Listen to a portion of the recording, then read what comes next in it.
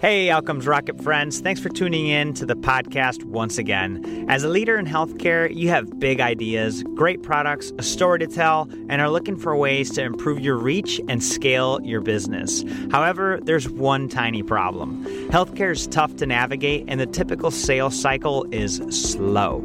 That's why you should consider starting your own podcast as part of your sales and marketing strategy. At the Outcomes Rocket, I've been able to reach thousands of people every single month that I wouldn't have otherwise been able to reach if I had not started my podcast.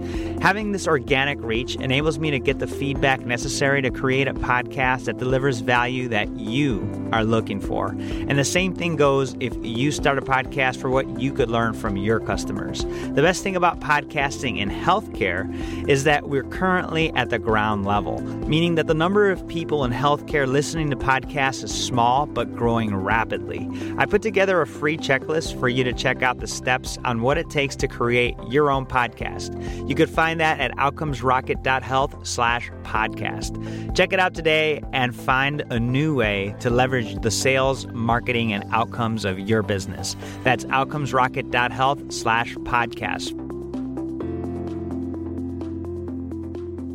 Welcome back once again to the Outcomes Rocket podcast, where we chat with today's most successful and inspiring health leaders. Today, I've got an amazing guest for you today. Her name is Suzanne Shug. She's the CEO of TelePlus Healthcare. Suzanne has over 20 years of experience in multiple healthcare sectors. She's developed a new innovative insurance company. She's implemented and expanded preventative cardiovascular clinics, assisted in the management of hospital systems, and remains a hands-on healthcare provider. Suzanne continues to teach all aspects of adult medicine and future tech in medicine at Rutgers University, where her program is ranked number 7 in the U.S. As a pioneer in telemedicine, she's implemented telemedicine services in hospital systems, clinical settings, and doctors' offices. She was elected as a fellow of the National Lipid Association, one of the highest and most prestigious rankings in the organization. Suzanne was the director of preventative cardiovascular services at a large multi-specialty medical group, where under her direction, the clinic grew to outproduce any other clinic in New Jersey. She's practiced various aspects of cardiology in and out of hospital settings and established a preventative clinic. It's a pleasure to welcome you to the podcast, Suzanne. Thank you for joining us. Sal, thanks so much for having me. I'm excited to be here and sort of tell my story.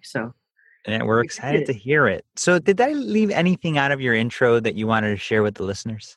No, so right now I'm working at a cardiology clinic at NJ Cardiology Associates, which we are in various different offices in New Jersey, all the way from West Orange, Belleville to Toms River. So we're all over. And I'm one of the few lipid specialists in New Jersey. And then I also teach it at Rutgers in my spare time as well as also run a telemedicine company. So I'm very passionate about healthcare, to say the least. And that's sort of why I want to share my thoughts and feelings as to what's going on in healthcare, why we need to fix it, and how I think we can fix some of it. Love that, Suzanne. And as far as spare time, I don't know how you have any of that. I think we're all busy. We're just busy in different ways, and this is where my passion lies. So I'm fortunate to have supportive family members, husband and family members that believe in me. So that's awesome. Yes. So important. So important. So, Suzanne, take us back to the genesis. Why did you decide to get into medicine? I think as a kid, I was always helping people. So we just always knew that I was going to do something. I sort of veered off and went into a business degree first, and then figured out, wow, this is really boring to sit behind a desk all day. Yeah. So quickly went into medicine, but I went into nursing first because I thought that was where I wanted to be. I was a bedside nurse for a couple of years and went back and got my master's and became a nurse practitioner. And then was like, I need to do more. And then went back and got my doctorate and then became a lipid specialist because there really isn't many of them in the country, never mind the world. So focusing on prevention and trying to prevent disease or prevent reoccurrence, which I think is really important. So I think that's where telemedicine plays a big role. And everybody thinks, telemedicine, it's this crazy thing that you do. You're talking to a provider over the computer, over your telephone. It's pretty, distant. But the way we sort of focus on telemedicine is we want to connect our patients with their current providers. So our goal and why we're so different from everybody else is that we want to make sure that our patients continue seeing their providers. And what my company does is give the doctor's offices the software and the ability and the training to be able to care for the patients they're already providing care to provide chronic care management, which is, as we all know, a huge issue with our new, what I call the silver tsunami, the baby boomers. Yeah, super interesting, Suzanne. And thank you for sharing sort of how you began. Very intriguing that you decided to go and get your doctorate in lipid management and just studying it. I'm intrigued. So what would you say to the listeners, right? What's one common misconception about lipids that maybe they need to know? So everybody thinks it's their diet. Everybody thinks that they're doing something wrong. And most of lipids is actually genetic. Yeah, you can do really bad things with your diet. Like I tell some of my patients, like stop eating like a 5-year-old. Like stop drinking 3 liters of Coke a day and your triglycerides will normalize. But a lot of times if your family members have early heart disease, you really need to be checked for that. And there's certain risk factors that you can look at, and there's certain blood tests you can do to really see if you have that same genetic. So there's different types of familial hypercholesterolemia that you have to worry about. And no matter what you do, you can't get your numbers down unless you take medicines or do something else. So that's just important to know. So, that's scary. So that's where my passion is for preventative medicine and then chronic care management within the telemedicine. No, super cool. Now, tell us in this space, Suzanne, what's a hot topic that needs to be on every medical leader's agenda today? And how are you guys addressing it? Hot topic, I think, is artificial intelligence, blockchain, and telemedicine. And I can tell you, being in the healthcare arena and being also married to a physician, they're all scratching their head and going, oh my God, don't throw any more technology at us. That's really, I think all the providers are extremely overwhelmed today treating patients because of the EMR and the technology they have to deal with. So you get a lot of physician and provider burnout, and then you get a lot of bad patient care because there's just not enough time to take care of patients. So it's a real problem. I don't know if you have a primary care doctor or have tried to find a primary care doctor lately. They're really hard to find because there's not many of them left. And if they are, their practice is full. So there's a real dilemma that's going on in medicine, and not only the primary care doctors, but some of the other doctors are forced to see patients every 5, 10, 15 minutes. It's just crazy. You can't see patients effectively that way. And providers shouldn't be forced to do that, but that's what's going on in this country. And if half that time is being spent behind an EMR, then you only get a fraction of that 5 minutes, right? Absolutely. So it's bad. And the providers have to then check all these boxes and do all these other things that they're responsible for. And it's just the patient care amount of time is just going down and down and down. And patients are really feeling it. So they're feeling really disconnected. So one of the things we're trying to do with our telemedicine is actually connect the patients with their providers and their healthcare teams. So what we do is we go in and we actually train the office on how to treat patients. So we've come up with certain logarithmic aspects to manage chronic care. So I know you've talked about congestive heart failure in the past on some of your podcasts. So I think it's just a hot topic because so many people get readmitted for congestive heart failure. Mm-hmm. I think the rate is something like 23% across the nation in the first 30 days after discharge. So almost a quarter. That's insane. Yeah. It's expensive. Well, it's insane because they're sick, right? So we know that there's certain things that these patients experience that get them back into the hospital. So like they have shortness of breath when they lay down, they don't feel well that day, they gain weight, their blood pressure is too high or too low because they have too much medication or too little. So we basically taken a set of 7 questions on a tablet that's very easy for like an 80-year-old to do. And based on those questions in the back, it puts them into a red, yellow, or green box. So their providers can effectively manage people with chronic diseases in a much more efficient way and get care to the people that really need it. So the sick people really get the care first, and they're effectively managed. And then we incorporated a HIPAA compliant video conferencing built into the system. So the provider can call the patient right on their tablet with all the other stuff built in. So we've essentially locked down the tablets that we're using so they can't get any viruses or go surfing elsewhere. I don't want to know where people go surfing. That's so key, especially today with the issues in cybersecurity being such a big deal. As it relates to that, there's no doubt you guys are approaching this telemedicine space differently. And so with that, you've locked down these laptops. Anything else that people need to be thinking about as it relates to cybersecurity when they're implementing telemedicine platforms? There's a whole list of things. So if you are a new tech company and you're becoming HIPAA certified, you need to go through a whole list and actually have someone do what we call a penetration test. And we do that every 3 months. Oh, really? Cool. Yeah. So the HIPAA security stuff is about, if you start off, it's somewhere around 250, 300 pages of documentation to begin with. So it's a lot of work and it's getting harder because of the increasing threats. So that's one of the things. The other thing is you have to make sure your line is secure. You have to make sure your computer's secure. You have to make sure your laptop's locked up. We actually have our tablets actually have a security device on it. And then we actually sit Amazon with another security device, we call it CloudWatch that Amazon sells on top of the cloud. And then we also have secure communication. So there's a lot of security that has to go into it. And then you have to keep up with it, because we have always changing all the time. Yeah.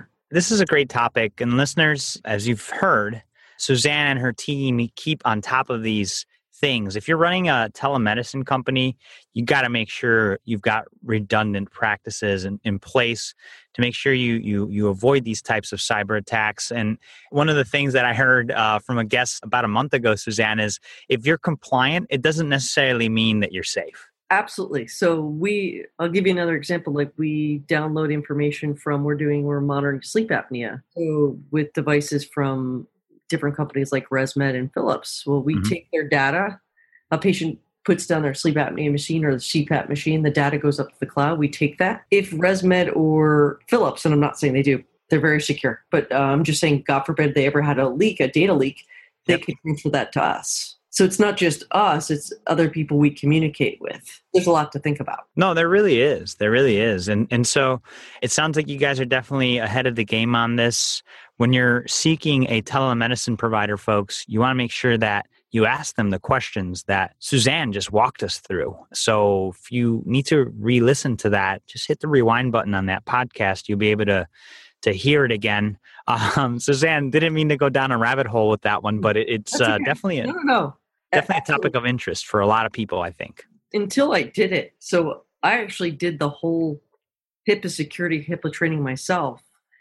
We hired an outside cybersecurity team, but I actually did it myself because I wanted to understand it intimately. I understand it as a healthcare provider, but it's a whole different aspect to understand it as an IT provider. And I was very afraid of it until I actually got to know it piece by piece. So it's important to understand it. For sure. Yeah, no, thank you for walking us through that. So let's get back to the clinical application. So you were discussing some of these logarithmic just approaches that you're taking. Can you give us an example of how you and your organization have created results and improved outcomes by doing things differently? I think number one is that the patients are comfortable with us. So number one is they don't get overwhelmed by the amount of data that we're throwing at them. We keep these questions extremely simple. So they get the same questions. They talk to the same nurse every day. So there's consistency, there's simplicity, there's IT help. So our IT help actually calls the patient. The nurses actually contact the patient. So there's a lot of continuity of care. So the patients have a level of comfort with it. The patients that are not sick don't get contacted. So you avoid patient burnout and you avoid provider burnout, which is very important as well, because people don't realize that if you're contacting patients every day, you're going to burn them out. They're not going to want to do it every day. So these patients do it on their own. We tell them that there's a set time in the morning. Hey, can you answer these questions between the hours of 6 and 9? That way our nurse can check their dashboard at 11 to 12 and then deal with all the patients that are really sick at that time. That way they can manage a whole bunch of patients, but get to the ones that are really sick first.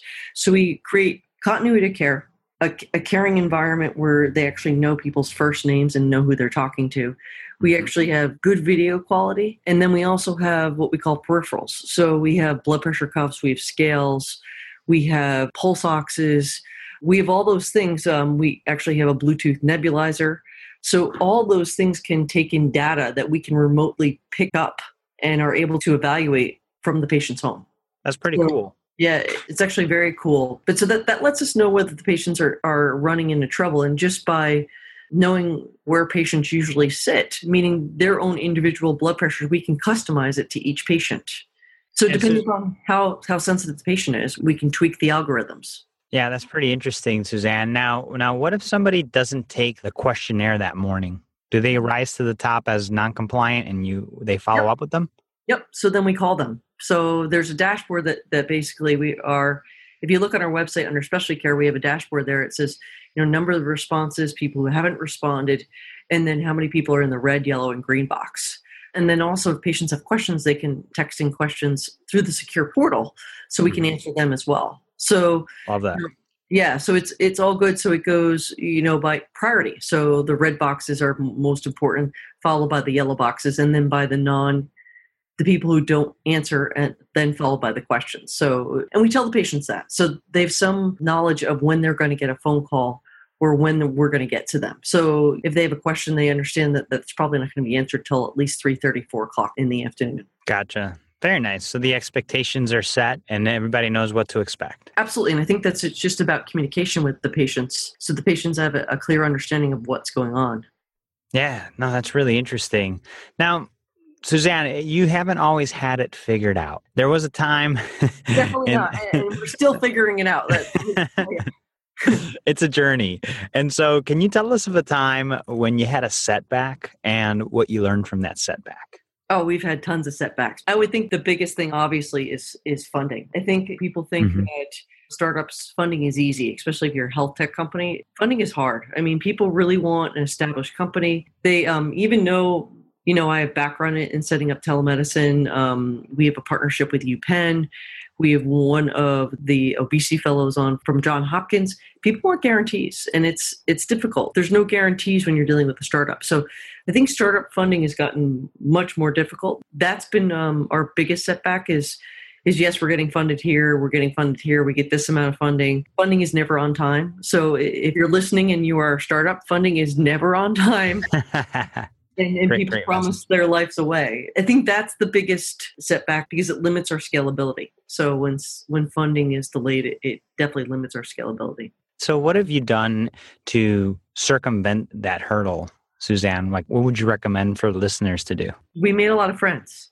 So we've actually partnered with one of the largest telemedicine companies that does EMRs in Asia right now. So because we're going into the Asian market for sleep apnea. So they have 80% of the market share in Taiwan and 30% in China. But so they have a interest in getting into the US market, and they also have an interest into going into sleep apnea. So that they had something that they were interested in that we have, and we have something that they have that we're interested in. So it's just about finding that synergy and how you can work together. And I think the other thing is working with really good people. I think everybody gets burned out there. I think working with good quality people, and I'm lucky to have finally found the team that we have. We have really hardworking, good quality, well-educated people. That's awesome, Suzanne. Great message. Listeners, take these notes and take action because Suzanne just kind of shared some real gold nuggets with us. Don't always rely on those traditional routes for funding. You got to be creative, make relationships. I mean, this telemedicine company from China that they teamed up with is not a cookie cutter approach, but it worked. And you all have to take note and do the same thing. Think outside the box and you'll be surprised what you find as far as funding. What would you say one of your proudest medical leadership experiences has been, Suzanne? I think starting the telemedicine company in the CHF program in NJ Cardiology Associates. We're really working hard. I think that partnership with the University of Pennsylvania, Dr. Pack and his team, Liz Nealon, they're really good people and they've worked really hard. So I think our educational piece, we've come up with 20 plus online modules to educate providers on how to take care of patients with sleep apnea. It's awesome. Amazing, yeah. Now, these educational modules, you guys offer them for free? You offer them to your customers? How does that work? We have a couple different models, but right now we're partnering with hospitals, and when we partner with hospitals, their staff get it for free. Nice. And then we also partner with other doctors' offices and nurse practitioners and techs, And when we do that, they come with like a package deal. So we are trying to implement sleep apnea management systems. So we offer the education with that. Love it. So if the listeners sort of are intrigued right now and they want to learn more, how do they get more information? So you can go to our website. It's www.teleplus, TELEPLUS, HC is for healthcare, but we didn't want to make it that long, .com. And so we just have the contact. You can either give us a buzz or you can email us. And we'll be more than happy to reach out to you. Love that. teleplushc.com. Listeners, we'll provide that in the show notes as well, so don't worry about remembering it, but it's easy to remember just in case. What would you say an exciting project right now within TelePlus that you're focused on is, Suzanne? So I think the sleep apnea in Asia is amazing. So are you guys going out there to work on that stuff or what? Well, because sleep apnea in Asia is almost untouched. Most of the sleep apnea in Asia is untreated, and it's about 42% of Asians, unfortunately, because their craniofacial muscles have sleep apnea. And so they really haven't touched the market on home sleep testing. They really haven't touched the market on CPAP, APAP, all these different management styles that they need to do. And they really don't have a lot of sleep centers. So you have this whole population, and China's huge. They have this whole population of untreated sleep apnea. So I think that's one huge thing in the States. What we're really focused on, what I'm very, very excited about, is we're working with a doc from Johns Hopkins, and we're really working on doing a model for obesity, which I think is going to be huge because we know, unfortunately, how heavy, or whatever you want to use, whatever nice word you want to use we know how heavy the U.S. has gotten, as well as around the world. So we've developed a model through telemedicine, as well as text messaging, as well as in-person with health coaches, nutritionists, and exercise physiologists to sort of help these people. Well, I think that's really great. You've centered on some really core applications here, and I think that's super important for the growth of any company. So I'm excited to see where you guys go with this, Suzanne. Thanks. No, we are too. I think the key message is we really do want to improve healthcare. And as a provider, I really care about patients and want to make things better, because I don't think we can continue down the same road we're going. Totally agree. So on that note, let's pretend you and I are building a medical leadership course on what it takes to be successful in medicine today. It's the 101 of Suzanne. And we're going to write a syllabus for the listeners. I've got 4 questions for you, lightning round style, followed by your favorite book. You ready? Okay. All right. What's the best way to improve healthcare outcomes? To actually listen to your patient's needs. What's the biggest mistake or pitfall to avoid? Not understanding the technology and how the technology works together. How do you stay relevant as an organization despite constant change? Lots of reading and upkeep with the latest technology and journals. So you have to be up on it. Totally. And finally, what's the one area of focus that should drive every health organization? Improving patient care. Suzanne, what's your all-time favorite book that you'd like to recommend to the listeners? It's funny. I'm trying to think of the Outliers. Malcolm Gladwell. Yes. Have you read it? Great one. Love it. Yeah, I think it's got a good amount of life lessons, but that the 10,000 hours, I think, really rings true for a lot of things. Yeah, such a great call. You got to be in it for a while to really get good at it. Listeners, the Outliers, all the things that we discuss on this syllabus, as well as a full transcript of Suzanne and I's discussion. You could find all of that at outcomesrocket.health/telemedicine. And Suzanne, this has been a blast. I love if you could just leave us with a closing thought, and then the best place where the listeners could get in touch with you. So I think the closing thought is we really want to improve healthcare, and we really do care about what happens to our patients and society going forward. I think that's important. The best way to get in touch with me is that my personal email is sshugg@teleplus, TELEPLUSHC.com, or you can get in touch with me through our website, www.teleplushc.com. Outstanding. Suzanne, it's been a pleasure to chat about telemedicine, cybersecurity, and outcomes with you. I think we covered a lot today, so really appreciate the time you took to highlight some of your experiences and help the listeners walk through better outcomes and business success for themselves. So big thanks to you. Thanks, Al. I so appreciate you having me on the show and getting the time to actually talk about what I think is important in healthcare. Hey, Outcomes Rocket friends. Thanks for tuning in to the podcast once again. As a leader in healthcare, you have big ideas, great products, a story to tell, and are looking for ways to improve your reach and scale your business. However, there's one tiny problem. Healthcare is tough to navigate, and the typical sales cycle is slow. That's why you should consider starting your own podcast as part of your sales and marketing strategy.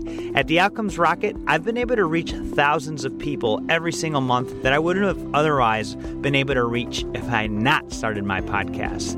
Having this organic reach enables me to get the feedback necessary to create a podcast that delivers value that you are looking for. And the same thing goes if you start a podcast for what you could learn from your customers. The best thing about podcasting in healthcare is that we're currently at the ground level, meaning that the number of people in healthcare listening to podcasts is small but growing rapidly. I put together a free checklist for you to check out the steps on what it takes to create your own podcast. You could find that at outcomesrocket.health/podcast. Check it out today and find a new way to leverage the sales, marketing, and outcomes of your business. That's outcomesrocket.health/podcast.